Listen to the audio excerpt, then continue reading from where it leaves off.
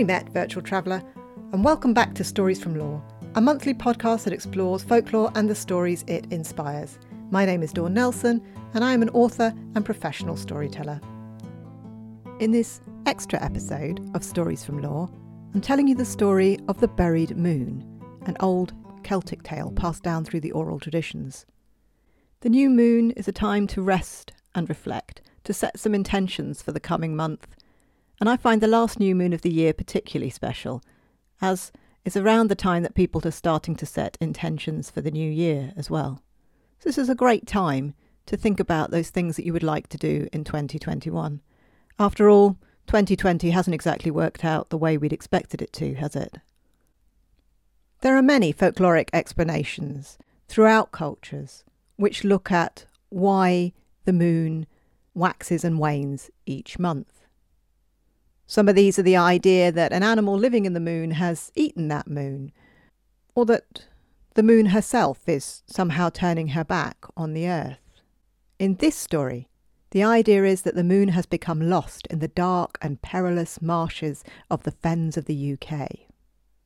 And so for this new moon, I'd like to tell you the story of the buried moon.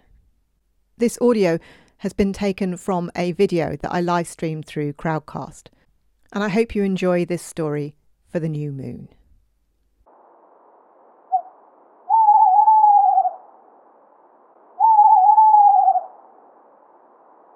The moon has always been everyone's friend.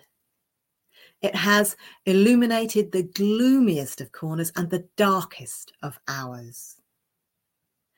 And there are few that are not touched by the power of the moon. She is the sister of the sea, after all. We can all see the tides come in and out. But there was a time when the moon disappeared. And that is the story I'm going to tell you about.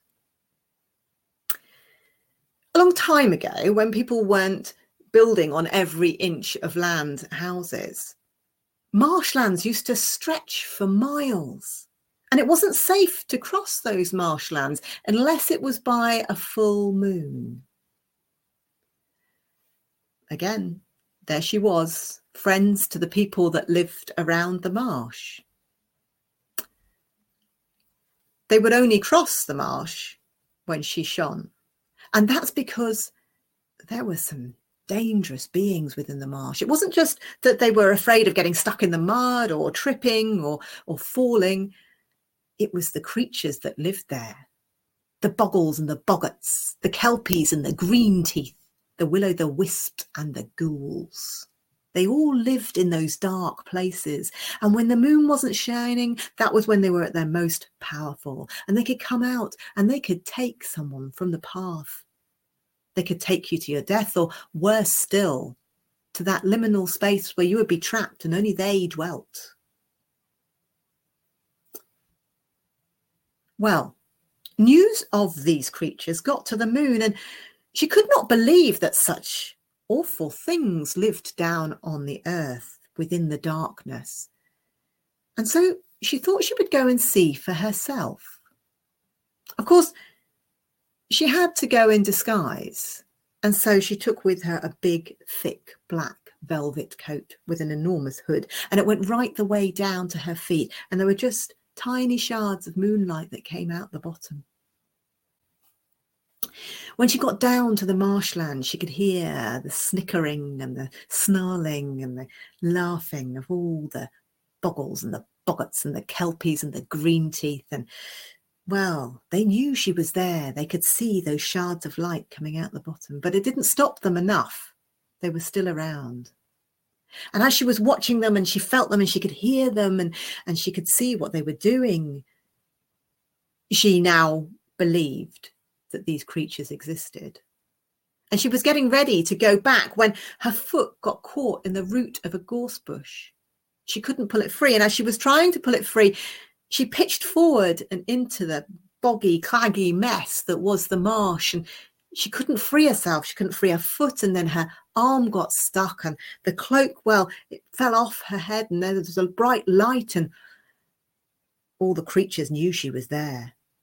She quickly pulled the hood back over her and hoped that maybe somebody would come past soon and would be able to help her. It wasn't long before she heard a shouting from in the dark somewhere. Somebody shouting for help. "Moon, where are you?" he was shouting. "I am lost. I will surely never find my way out without you." And she could hear the Boggles and the Boggarts and the Kelpies and the green teeth and the will-o'-the-wisps and the ghouls creeping closer and closer to the man that was lost in the marshlands. And she couldn't let it happen. She couldn't let them take him. And so she shook off the hood of her cloak, and there she was, shining out of the boggy marshland and the mud and the peat. And the man rejoiced, and he was so happy that he was able to find the path again and make his way out of the marshland that he ran. And she was so happy to see him free that, well, she forgot to ask for help herself. And she was stuck again. And the Boggles and the Boggarts, they could see her, and they closed in closer because they weren't afraid of her anymore. They could see that she was stuck. They pulled in closer and they said, "What shall we do with her?" "Let us slice her up," they said, "and feed her like silverfish to the bitterns." "Oh no," said the Kelpies and the green teeth. "Let us drag her down to the bottom of the marsh so she never comes out again." "Oh," said the will-o'-the-wisp, "let us put a large stone over the top of us. Let us bury her and dance on her grave." "Oh yes, we'll do that," said the will-o'-the-wisps. And so that's what they did. All of the terrible darklings that lived within the marshes took an enormous stone and they dragged it with all their might over the top of the moon until there was not a chink of light showing. And the moon was effectively dead and buried. The will-o'-the-wisps, they did dance above it, little tiny lights, perhaps leading people astray off the path. When the moon did not reappear later that month, as the people were expecting, they started to wonder where their moon had gone. And they certainly weren't going to cross the marshlands, because now at night they could hear them shrieking and cackling and snarling, and they knew that they could just do whatever they wanted without the moon there. And, well, where was the moon? Soon another month rolled on, and then another, and 3 months had gone, and the moon had gone. So they thought they would go and see their wise woman. After all, the wise woman always knew what to do. So they went and knocked on her door, and they said to the wise woman, where has the moon gone? Well, the wise woman, she got her screeing bowl and she looked into the dark water and she could see nothing. "I do not know," she said. This was the first time the wise woman had ever failed them, and the people left, unsure what to do, confused, frightened. Soon, news spread across the villages and the counties. There was talk on every farmstead, in every home, and in every pub and inn. And eventually, news reached the ears of that man on that night that the moon had saved. And he said, "I know where she is. She had fallen down and into the marsh. I did not realise that she was stuck," he said. "Well, we must go and get her," said the people, "but first we must go and speak to the wise woman and find out how we do that." And so again, they were on the doorstep of the wise woman, and this time they had the answers, and the wise woman was able to help them. She said, "Okay, but you must not enter the marsh with all of those horrible beings that wish you ill, unless you put a stone in your mouth and do not speak a word. Every single one of you must do this. And you must look for a place where there is a coffin and a cross and a candle burning." Okay, so the people, they all gathered together. Man, woman and child, and they all put stones in their mouths and they walked across the marsh. They were going to save the moon. They knew they had to do it, and they did not turn back when they heard the shrieking and the cackling of the Boggles and the Boggarts and the Kelpies and the green teeth and the will-o'-the-wisps and the ghouls. They continued across the marsh. They could feel the claws on their heels, but they did not turn back. And soon they saw the enormous stone. This must be it, because it looked like a coffin. And then they saw the roots of the gorse bush, which looked like a cross. And then dancing across the stone were the will-o'-the-wisps that looked like candles. This was the place the wise woman had spoke of. They knew it must be. And so silently they gathered around the stone and started to edge it off the top of the moon.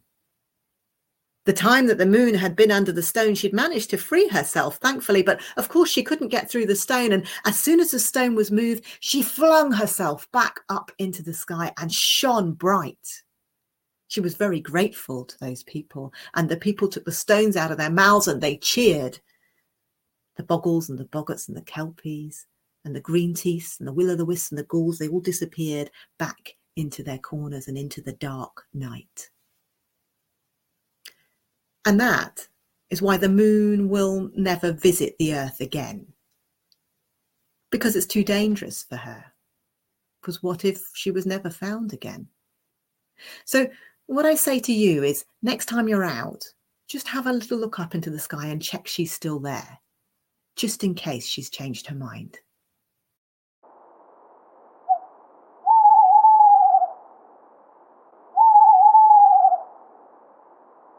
I hope you enjoyed this story.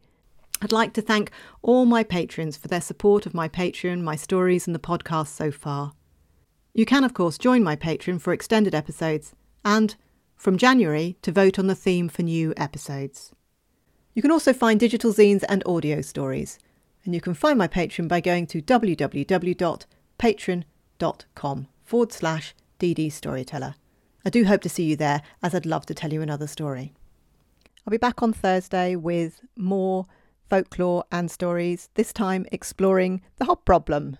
So those tiny little household helpers that you may have in your house, or you may not. Well, if you don't, have a little listen to the next episode and you'll find out how you can acquire yourself one. For more stories woven with folklore in the old ways, you can also find me on Facebook as DD Storyteller and on Instagram as @DD_Storyteller. I also have a Facebook group called Stories from Law, and there we share folklore and music and books and chat a little about the podcast. Thank you for listening, and I'll see you again soon for more Stories from Law. Toodle pip!